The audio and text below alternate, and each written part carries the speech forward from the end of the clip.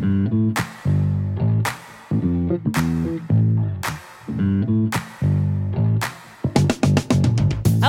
you are listening to the OmniTalk Fast Five, brought to you in partnership with Microsoft, the A&M Consumer and Retail Group, Takeoff, and Sezzle. The OmniTalk Fast Five podcast is the podcast that we hope makes you feel a little smarter, but most importantly, a little happier each week, too. Today is July 21st. I'm your host, Ann Mazinga. And I'm Chris Walton. And we are here once again to discuss all the top headlines making waves in the world of omnichannel retailing. Joining us today, back for their monthly appearance, are two executives from the A&M Consumer and Retail Group, Hemant Kalbag and Jonathan Sharp. Hemant, Jonathan, welcome to the show. Tell the audience a little bit about yourselves. Hemant, let's start with you first. Hi, everyone. Really happy to be on again, and thank you for having us. I'm Hemant Kalbag. I'm a managing director and partner with our Consumer and Retail Group, and I am the second smartest guy in our practice. And the smartest one is Jonathan. You want to say hi? I wasn't sure where that was going, but I see. Neither was I. I thought there was someone else joining us.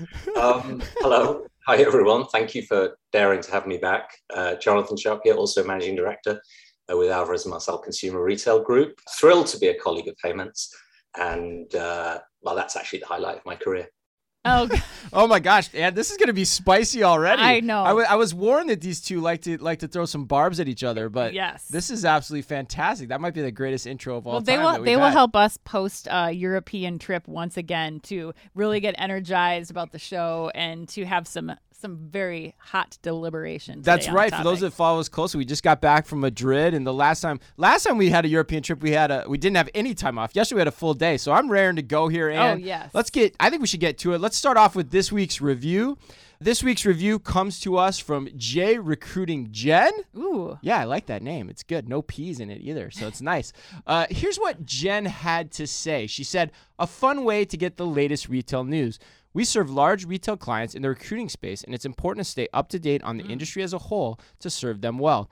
Before I found OmniTalk's Fast Five, we spent a lot of time reading far less fun retail newsletters." And yes, we would agree with that. "Thanks to Chris and Ann for keeping it real and engaging while giving us the latest. 5 stars for sure." Oh, thanks, Jay Recruiting Jen. I know, right? Isn't that so nice? Yeah, I of course. love that one too, because it talks about exactly what we try to do, which is to spice it up, make it more interesting. So yes, please leave us a review if you're going to listen. We're getting really close to the end here, like in terms of reviews. So you leave us a review, good chance it's going to be available and read aloud on the show within the next couple weeks as well.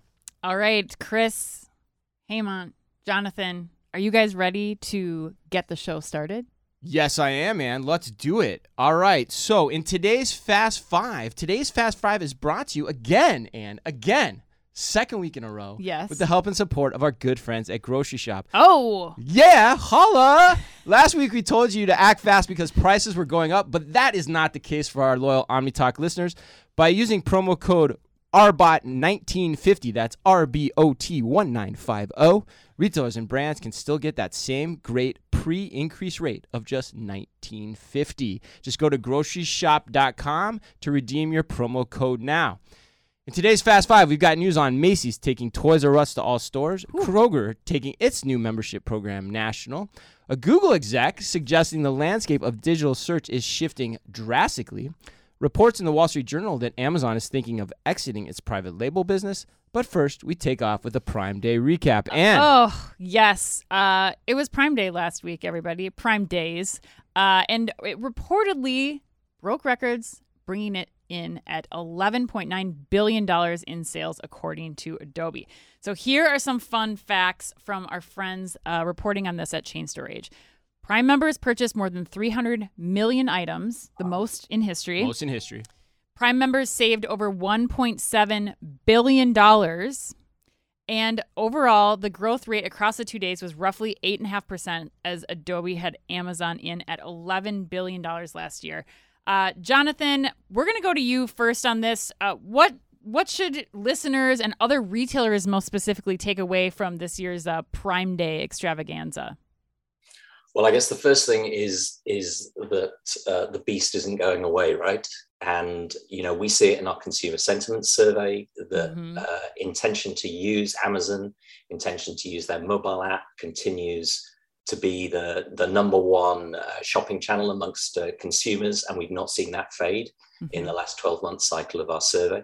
I guess the other thing that I was struck by was, I think this is a sign of the supply chain switchback that I think a lot of retailers are going to go on over the next 6 to 12 months, which is, I think we're at the sort of an inflection point of going from understock to overstock. It's kind of inevitable. I would imagine everyone who's worked in supply chain for their career kind of knew this was coming 12, 18 months ago and must be sort of banging their head against a wall now. But the consumer's going to benefit. The other, I think, really interesting, innovative thing that we saw was this kind of social participation shopping. So kind of shop whilst I twitch, or twitch whilst I shop, and kind of what should I get? What should I buy? What do my friends think? And that raised a question for me around kind of where are all the other categories where that should be really kind of powerful. You would have thought that certainly amongst certain demographics, in clothing, in makeup, in indulging in luxury, it's kind of the online equivalent of having a glass of champagne with your girlfriend whilst deciding what bag to buy. I love picturing you, Jonathan, having a glass of champagne with your girlfriend while thinking about the bag what to buy. bag to buy. Don't tell my wife, okay? I'm texting Sam right now. Yeah. She's probably buying a bag right now. Right. She's probably doing the same thing herself. Yeah. But, I do think that it's kind of the ultimate kind of social commerce that you saw. Right. Yeah. Which is going to come up again later, too. So my big takeaway, too, from what you said, too, is I kind of think you're kind of going down the road of, and you guys put this out in your report, too, that we should almost expect to see more of these things as well. Hemant, what do you think? This is amazing to me, right? Amazon has created a whole new occasion that it's not just about Amazon, right? So if Amazon is driving Prime Day, there is a whole host of other retailers that have to follow. Right. So Best Buy has to promote, Walmart has to promote. I mean, there is just this cascading effect of what they're doing. And it's really interesting because, there was all of this lead up to holiday and building up of inventory. I think this is a great, asset for retail, that they get this opportunity several months before holiday really kicks in, clear out inventory, drive volume. My sense is, I think we'll be talking about this for the next 3 years. I think there's going to be new records every single year, right? Because this is just going to continue to grow in size, and it's going to become almost like the new Black Friday that everyone will wait for. And it's evident in this year's numbers, right? I mean, this is now something that retailers will mark to every year. It's truly amazing. The summer liquidation sale, so to speak, that will continue to gain steam. And what do you think, though? Well, I agree with what Hemant and Jonathan were saying. I think that what's important to me here is what retailers are doing to compete with Amazon. They're not going to beat Amazon on price. I mean, it's going to be incredibly difficult to do that, even with, what Jonathan's talking about with, overstock and liquidation happening. But what I do think is important for other retailers to be thinking about is, yes, this is the new holiday, but what are the other aspects of your business that you're putting time and energy in beyond just price cutting to make that choice easier for a consumer to go to you versus ordering from Amazon? Like, how are you improving your, same day pickup within 30 minutes or something, so that you can incentivize the consumers to not just, get a good deal. Maybe it's $1 more to get it at Best Buy, like Hemant's suggesting, but I can go over there right now and get that same discount. Right. I think those are the kinds of things that as a retailer who's not Amazon, I'd be kind of focusing on as we go forward with this continued trend. That's a good point. Even leveraging buy online, pick up in store, curbside could actually make the retailers be very price competitive with Amazon too, because it's a cheaper way to fulfill. Yeah, I don't know. My takeaways too are, I kind of already alluded to my big takeaway from this is my thing is, like, I don't have many hot takes to say on this. I feel like this is just a variant on a theme that we've seen for centuries. Like, it's like the Memorial Day sale, but now it's in the middle of July, or it's like Nordstrom's anniversary sale. It's cut from the same cloth there, which is what retail is. It's just slight variations on things we've all seen in the past. So I think I think Jonathan's point's dead right with things like Walmart Plus, with Kroger Boost, things like that, which we're going to talk about in a second. Like, we're just going to see more of these more often, and it's just going to become a regular occurrence. That's kind of my last word. I think I'd say here. Jonathan, you get the final word, though. I was just going to say, just building on those 2 points, which is kind of what Amazon's doing with Prime Day is it's exploiting its availability and kind of price advantage. So it's kind of taking those off the field for Mhm. everyone else. Mhm. And therefore, what everyone else has to do is find other reasons to shop with them, which actually is going to be the theme, I think, of the other things we're going to talk about today, because that's really what it's doing to other retailers, which is, okay, what other parts of our proposition can we be much stronger on? Because we Mhm. know that Amazon's got availability, instant fulfillment, and price. Yeah, Right. it's a great point by Ann. All right, let's keep moving. Let's roll to headline number 2. Oh yeah. And believe it or not, I know you're going to love this. Are we gonna sing again? No, I don't think we can sing today. I don't think, but our guests can definitely sing should they want to. But it looks like we can all be Toys R Us kids again at Macy's. I know, Aw. right? Oh, when do we want to be a Toys R Us kid? According to Retail Dive, Macy's will begin rolling out Toys R Us to all Macy's stores between now and October 15th, just in time for the holidays. The store-in-store footprints will range between 1,000 square feet to 10,000 square feet, and the larger footprints will be reserved for what the two companies together call flagship locations in Macy's large metropolitan areas, including New York, Miami, Atlanta, and Chicago. Eamon, let's go to you first on this one. What do you think of this news? Do you like this for Macy's? It's amazing. So first of all, I have to say, Toys R Us as a brand, I mean, my God, I think this must be the third or fourth time it's Right, it just Yes. won't die, They right? said that in the article too. It's like the knight in the yeah. Holy Grail. It just won't die. It's just got this brand resilience that there's always people out there that see that equity and they don't want this brand to go away. I don't know if it's nostalgia. I don't know if it is a core business belief. So I am truly amazed that yet again, Toys R Us is rearing its head. So interesting. Now, if I think about this from the Macy's standpoint, right? Yeah. I think there has been a consistent challenge for department stores over the last decade to think about giving consumers a reason to walk into a store. Right. Right. It's most department stores are very careful about sharing traffic numbers, but if you look at mall numbers in general, and there has probably been somewhere between a 7 to 12% traffic decline year over year. That's been compounding, and so the reason for existence for department stores has to evolve. And, just having everything under one roof and really kind of becoming apparel-led has not been sufficient. And, direct-to-consumer brands have been taking away share. Off-price has been taking away traffic share. So I think this is an interesting experiment because really this is about driving traffic into the stores, right? This is about giving a new destination that'll get new consumers coming into a Macy's store. So I think it makes a lot of sense. And, if you remember when Toys R Us, the stores were around, they actually did well on traffic, right? I think there was some systemic business problems around margin, et cetera, that ultimately got the retailer into trouble. But it was not because of traffic, right? I mean, especially the iconic locations that you would go to, there were times there was lines outside. So I think this is I think a smart move. So net, you like this move. That's your take. Net, you like this move for Macy's. I do. I really do. Okay, interesting. The other point too that I would make too, and I'd get Jonathan's thoughts on this, is like the Toys R Us experience was much larger than 1,000 or 3,000, whatever it was, square feet, even 10,000 square feet, which I think is an important thing to think about. But Jonathan, do you agree with Eamon here, or what color would you add? Yeah, okay. Strike this one down. Keep the tape. I agree with Heyman. Oh my God. I want a copy of that recording, please. Yes. I want to make that into a meme going on our company website. A TikTok just boomeranging of Jonathan. I agree with Heyman. Stuck in my mouth, that did. But anyhow, look, a few things. The thing that struck me when I read this was that it's the return of the department store. Like, the department store is back. All the categories that they exited over the last 20 years. I mean, What's next? Is furniture coming back? Is luggage coming back? Electronics coming back? Interesting, actually, a whole bunch of categories that are challenged on their own, big box, Amazon hollowing them out, actually aggregate them back in a thing called the department store and create more reasons to shop.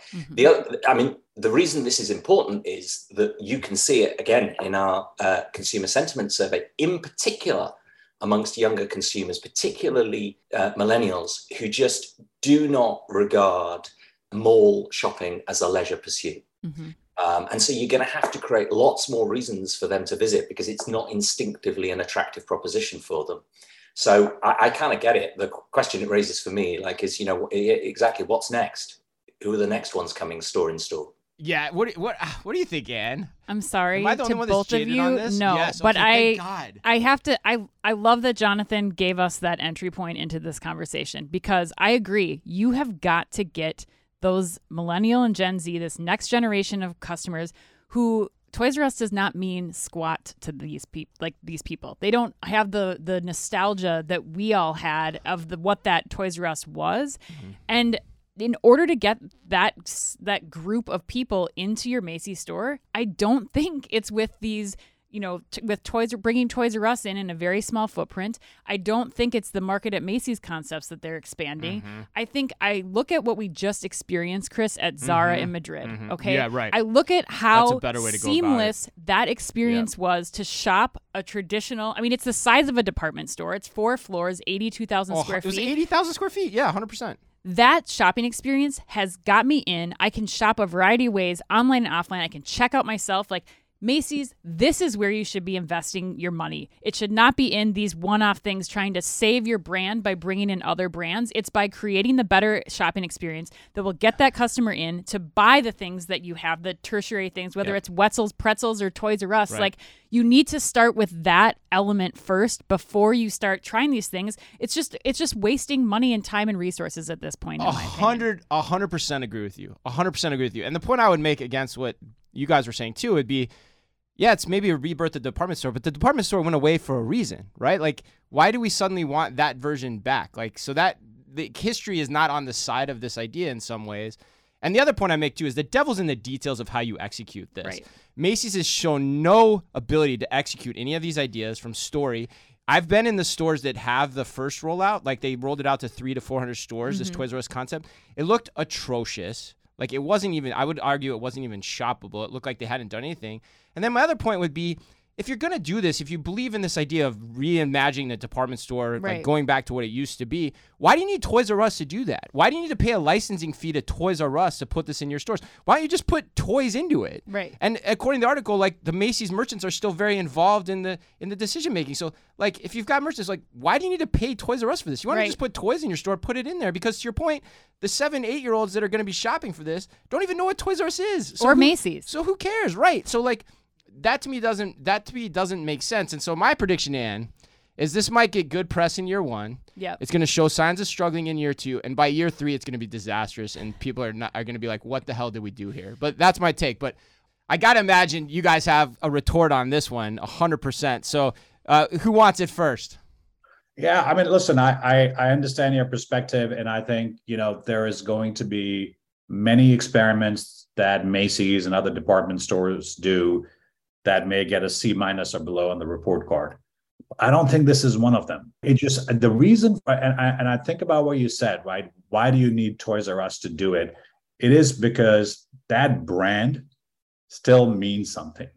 The fact that it's passed on from generations, and in the end, right, parents have a great amount of decision-making influence around where to take their kids for shopping. And that brand for parents still means something. And as long as that nostalgia exists, I think that is going to have pull. And then the other part of it is also, I think, again, for the record, Brooks, I agree with Jonathan too. I think this is about testing concepts, right? So if this works, it's about then thinking about what is the next specialty category I can bring into my department store that I don't have to manage entirely on my own, with merchants that, don't consistently make good calls, but thinking about category specialists. Can I imagine a better luggage buying experience within a department store? Can I imagine a better electronics buying experience than you get today? So I think that's kind of where it's headed. I do think, at least for the next year or so, I agree with you, Chris. This is about creating a little bit of excitement around the narrative. So anyway, we should talk in a couple of years about this and see how it's going. Oh, and I'm going to be checking this one out too. Yeah. And no, I know the Market by Macy's too is coming to St. Louis, and we're driving down to check that one out as soon as it opens. But Jonathan, I kind of digged your point a little bit. So I feel like I've got to give you the last word on this one. Yeah, I guess my only response is it's a bit of a counter-causal, right? Which is a sort of alternative history kind of question, which is you want to do toys, if not Toys R Us, Who? What? You want to reinvent the department store? What else are you going to do? I think you've got to give them high marks for effort. Now, let's see what their sort of execution is like. But I'm kind of struggling with what else they should be trying. And I think to Heyman's point, and actually I think it was Anna who also raised it, right, which is we will know whether this is a success if there are 2 or 3 that work after this one, right? Yeah. So I think our view on this is very contingent. Well, and I think that's funny. Just my last word on this one, and before we move to headline number 3, is I think that's always the point that gets brought up when we talk about the department stores. It's like, what else are they going to do? So therefore, we like this. But in reality, it doesn't answer the question of this is the right thing to save the department store. And so that's just I think that's an important psychological thing to look at in terms of our commentary on the department store industry in general. Let's see how long you have to wait in line to buy one of the toys, or if you can find somebody at Macy's Right. to buy one of the toys once you buy it. All right, let's go to headline number 3. So Kroger is now offering its Boost by Kroger loyalty program across all of its banners nationwide. According to Chain Store Age, the annual membership gives customers unlimited free grocery delivery on orders of $35 or more, fuel discounts of up to $1 per gallon, and additional savings on Kroger's Our Brands private label products. During the last several months, the grocer piloted Boost in 4 divisions, and according to Kroger, the results included a growing number of new members and significant increase in delivery sales compared to non-Boost divisions. The membership has 2 levels. 2 levels. Each is $59 and $99 respectively. And Kroger estimates that the membership can save customers more than $1,000 per year on fuel and grocery delivery. Jonathan, we're going to go to you first on this one. Is there something to this? Is it just an old copycat file? Like, is it just let's rinse and repeat and do this over again? What do you think about this one? Yeah, so I think there's something here, right? This is kind of what Amazon had in mind with combining Amazon Prime and Whole Foods. Yeah. Except they didn't build out the fulfillment centers globally to allow them to do it. And the other thing I was thinking about this was, I think this market is going in a similar direction to the media market, right? Ultimately, how many of these subscriptions are households going to have, right?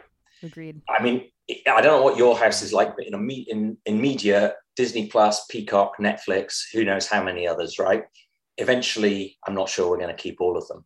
I would have thought in grocery delivery, it's even less, right? I would imagine most households are going to stick with Amazon Prime and potentially a grocery edition, right? Right. Had Amazon got Whole Foods right, they would have had the whole shooting match stitched up. They didn't get it right.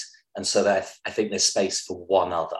And so I think this is quite an aggressive move by Kroger to say, we are going to be the one other, right? The only thing I'm a bit confused about is this is basic. Well, certainly I live in the Northeast, right? So I went and had a look at this. And this is basically Kroger Boost fulfilled by Instacart for me. Okay, explain. And so this is kind of an Intel thing, which is, would I rather spend $99 to get Instacart Plus? Or would I rather pay $99 to get Kroger fulfilled by Instacart with all of the other benefits around fuel and private label? Now, Kroger are obviously betting, right, that their proposition is strong enough to compete against all of the subsidiary retailers that Instacart could provide. I don't know, but I think it's quite an aggressive and strategic play to be the other subscription model in your household. Yeah, and that's interesting too, because the other point you got to bring into this conversation, which is something I was thinking about a lot as reading this too, is Kroger's also going into markets where they don't have stores. Right. So it's not necessarily requiring the Instacart connection or even the store to be present. You could actually become a Boost member and get just the centralized fulfillment through the Ocado partnership like they're doing in like Oklahoma and Florida and stuff like that. Yeah. Amon, what do you think? I think this is not really a new idea. It's not earth-shattering. Everyone is, in the end, if you're in retail, everyone will eventually have some version of this, right? Amazon Prime has obviously existed for a while, but Walmart has Walmart Plus, Restoration Hardware has membership. Pretty much every retailer now has membership associated with free delivery, some additional member benefits. And so this is, in my mind, just the new form of a loyalty program going forward.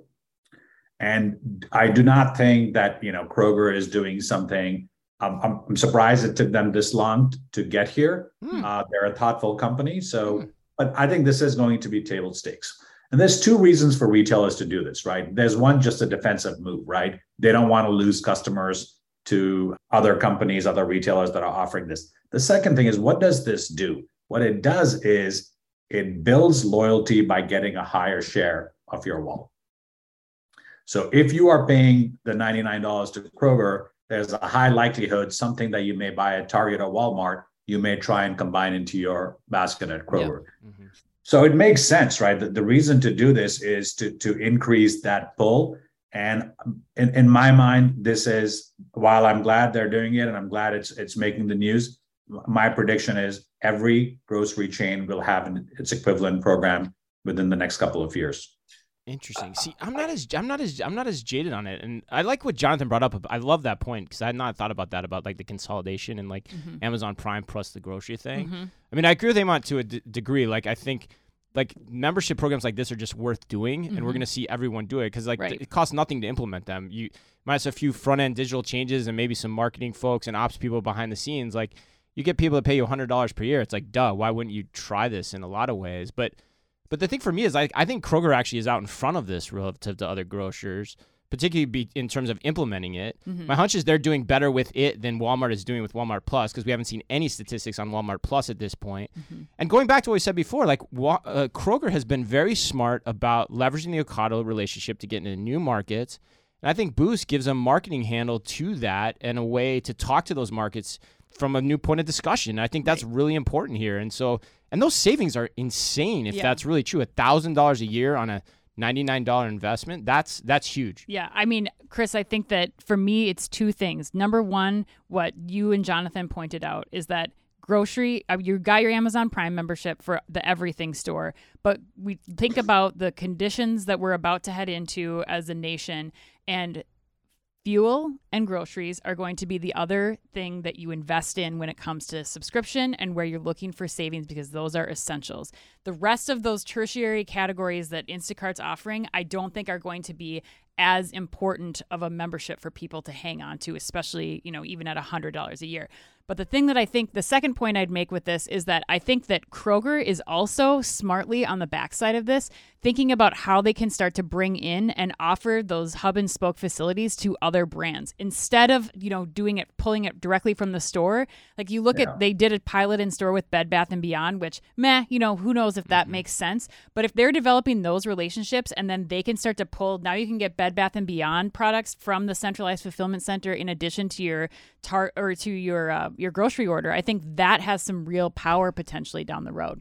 Yeah, I don't know about that, because I think, potentially, and Bed Bath & Beyond is of course we can't have a conversation without talking about Bed Bath & Beyond too, but like, centralized fulfillment of groceries is very different than centralized automated fulfillment of home furnishings too. So like that is probably pretty far out there. You look at the categories that they had in the store, I guess is what I'm talking about. It's like smaller home goods, it's plates, it's towels, it's things like that are much more along the lines of an essential item instead of like the big furniture. Yeah, I mean, items. You could definitely get there over time. The question of Bed Bath & Beyond will be around to support that, but who knows? Well, or pet food or home improvement things. I think it expands to other categories. Right, absolutely. Yeah, the traditional core grocery categories for sure. All right, let's keep rolling to headline number 4 here. A Google exec made a shocking proclamation at Fortune's Brainstorm Tech Conference this past week. According to TechCrunch, Google Senior Vice President Prabhakar Raghavan, who runs Google's knowledge and information organization, said, quote, "In our studies, something like almost 40% of young people, when they're looking for a place for lunch, don't go to Google Maps or Google Search anymore. They go to TikTok or Instagram," end quote.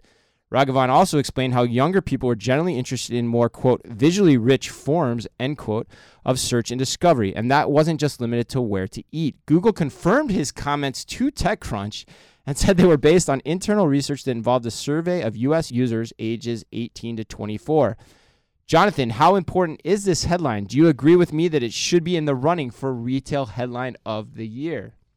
Oh, that's a big ask. I'm not sure about that. Come back to me in December, right? But I think it's quite a big deal for Google, and effectively, I think what they're saying is content is king, And by the way, I was looking at some other data on this. So in the UK equivalent of the FCC has now said that TikTok is the fastest growing source of news for the UK population, followed by Insta.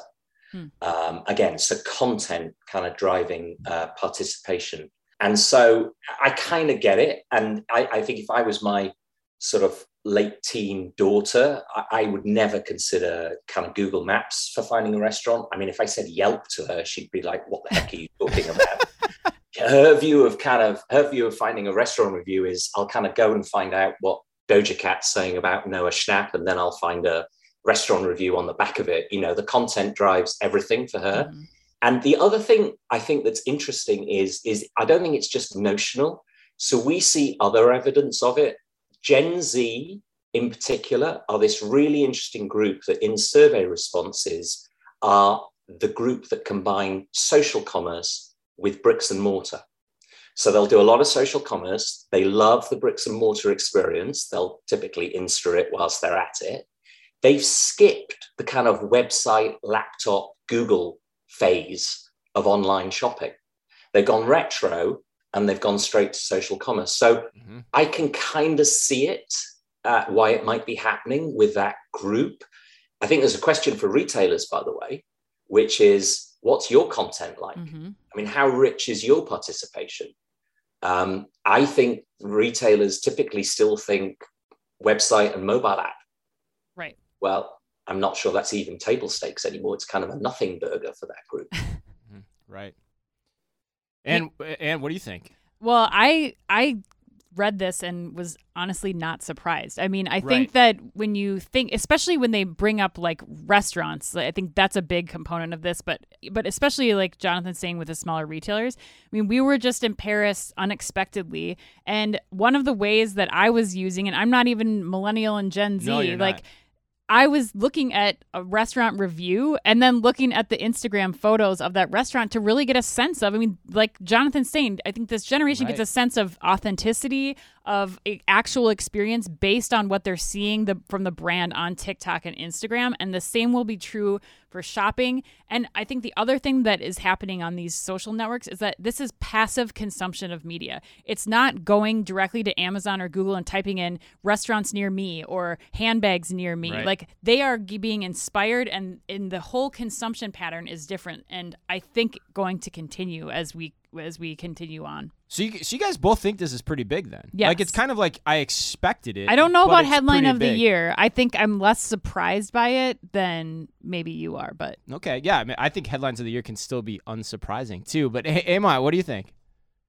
I'll tell you what, I am surprised, but I'm surprised by the boldness of the statement. I mean, Me too. I can't believe he for an did that. executive to come out and talk, and then the company to back it up, Right. to say the very fundamental premise of the model that we were built in is becoming less relevant. How brave is that? I mean, that is super cool that they talked about it openly. And, it may be something that many of us have thought about intuitively, but, I mean, to tie it back to our earlier conversation, it would be like a department store executive 15 years ago saying, the whole concept of shopping is changing and people don't want to come into department stores anymore. They want to go online and direct to consumer.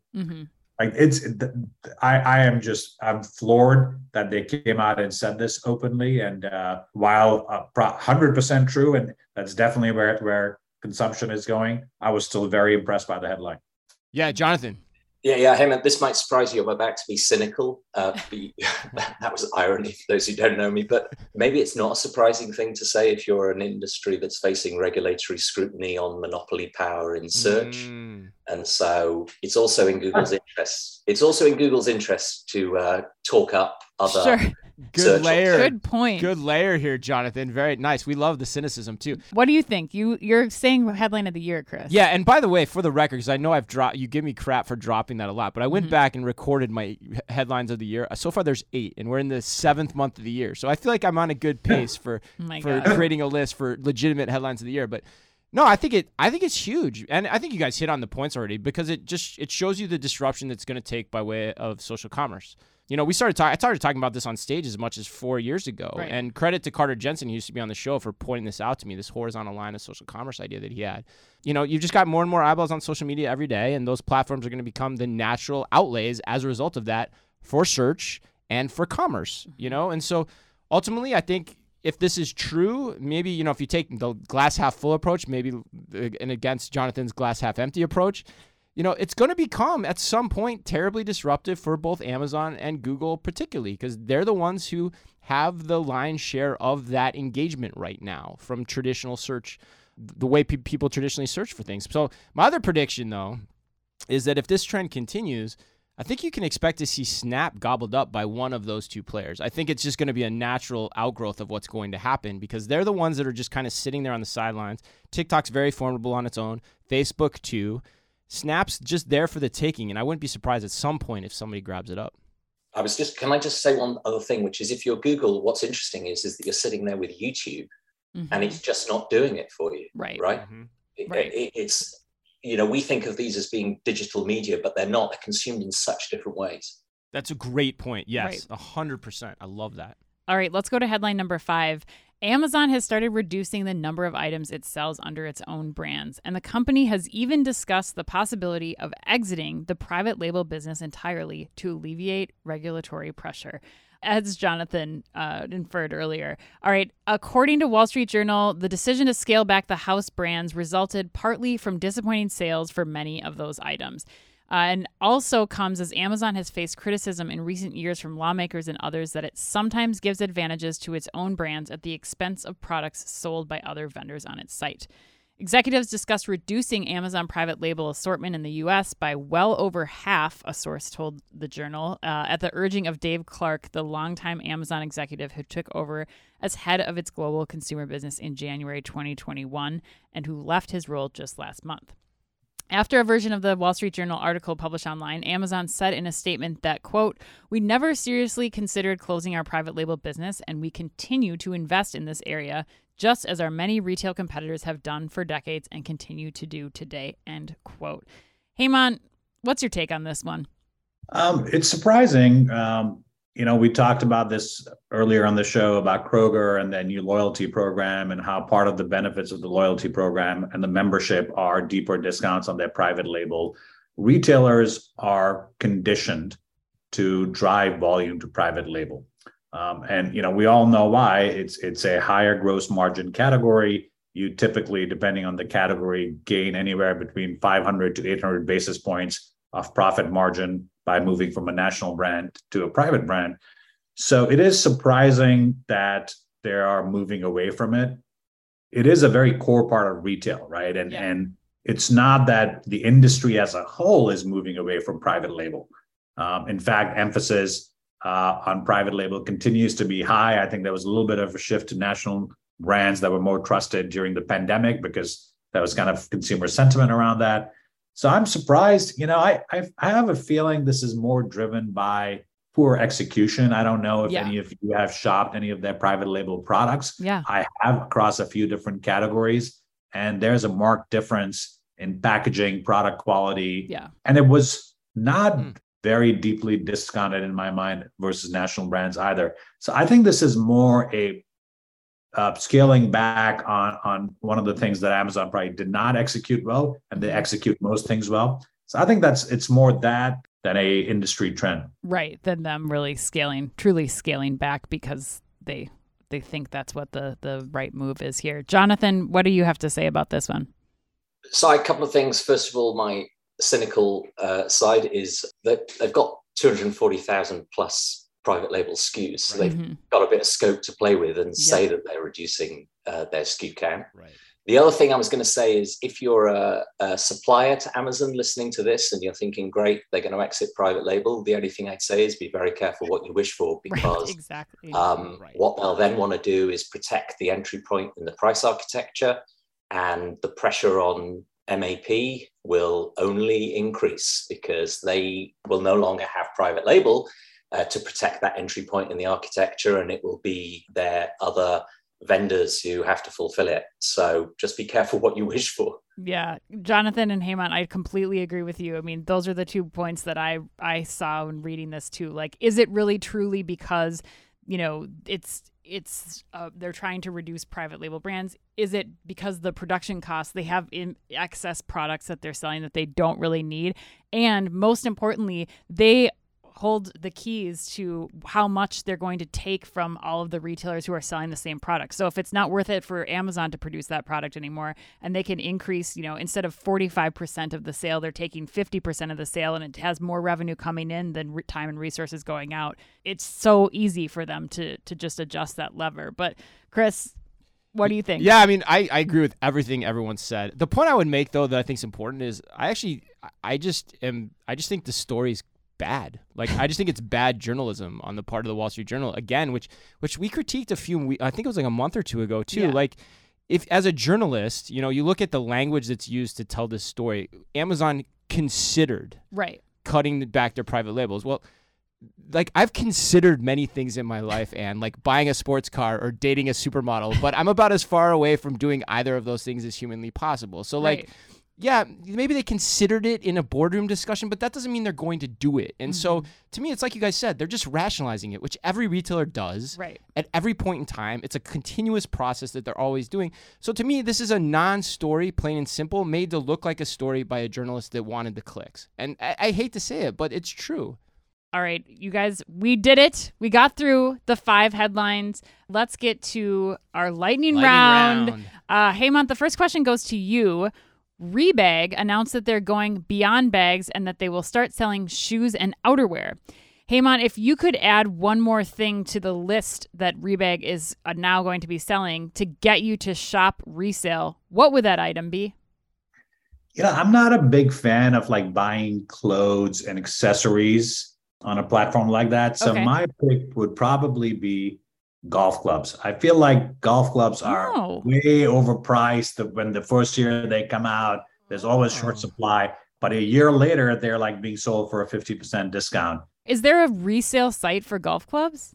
Yeah, there's many. Well, there probably is. Yeah, I'm sure somebody's got it. No, but Jonathan, I told Jonathan this question in advance of the show, and he predicted your answer. Jonathan, did you get it right? No, I did not. I know what. And what was that answer, Jonathan? Maybe we should answer at the same time. Hemant was going to say watches. I'm sure he was going to say watches. Oh, yeah. See, so yeah. Well, they might actually have those on Rebag at some point in time. They do on the real. They do on many sites, and then we would have a discussion about watches, and it would make me look a certain way that I didn't want to look. But yeah, that would be the honest answer. Okay, truth and honesty, very important on this show, Eamon. All right, so question number 2. A Skittles lawsuit claims that the candy contains a toxin that makes them unfit for human consumption. Jonathan, what candy would you be devastated to find out was unfit for human consumption? Well, Skittles is up there. Same with Chris. Sugar Rush. Oh, but God, I'm going to go back to my youth. So I'm going to use a bunch of words that people won't understand. They're not candies, they're sweets where I come from.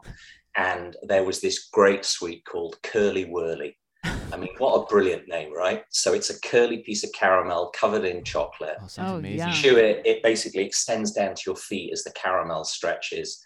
It lasts for hours. I'm sure it's probably got some kind of rubberized toxin in it, but I didn't care as a kid. It was fantastic. Oh my God, that sounds so good. It sounds like an extra long Rolo or something. Yeah. Yeah, that's exactly what it is. Covered in chocolate, and you can wonderful. You can stretch it. All right. Curly Whirly. Yeah, all right.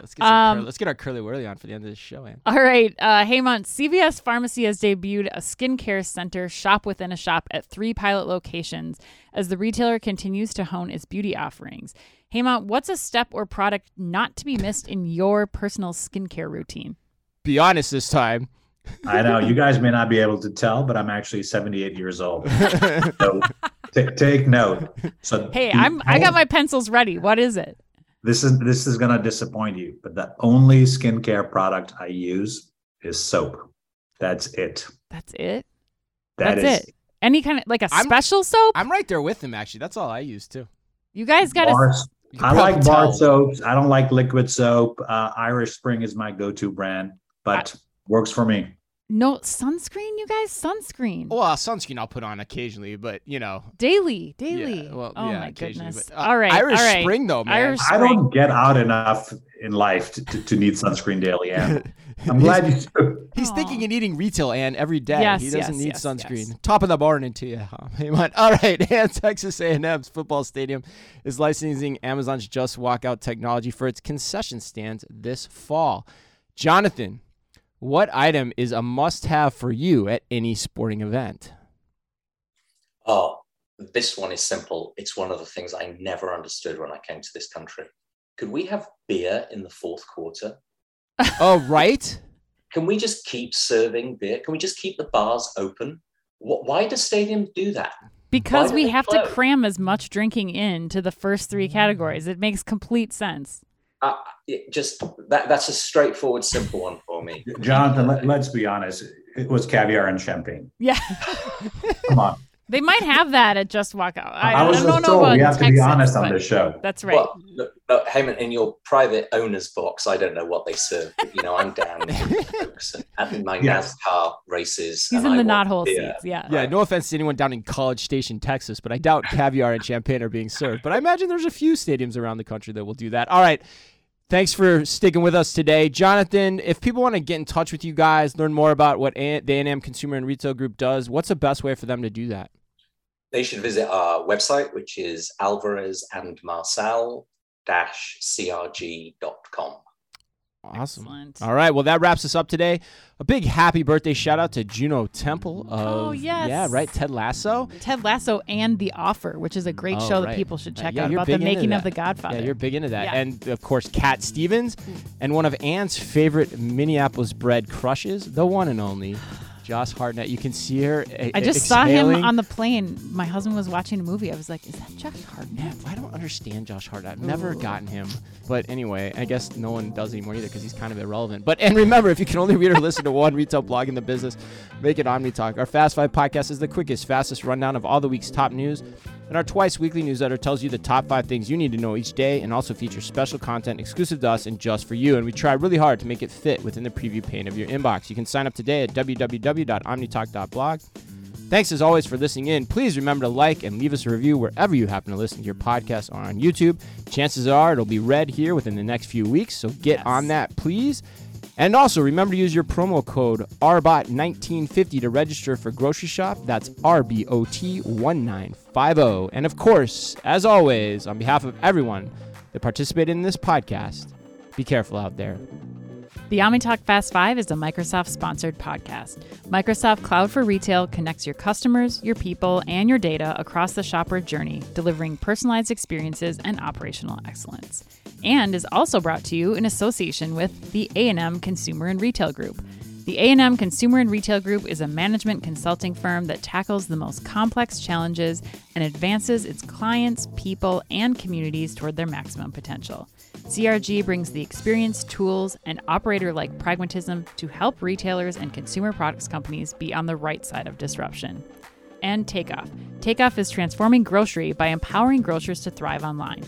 The key is micro-fulfillment, small robotic fulfillment centers that can be leveraged at a hyper-local scale.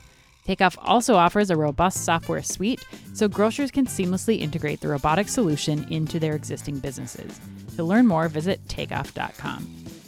And Sezzle. Sezzle is an innovative buy now, pay later solution that allows shoppers to split purchases into 4 interest-free payments over 6 weeks. To learn more, visit Sezzle.com.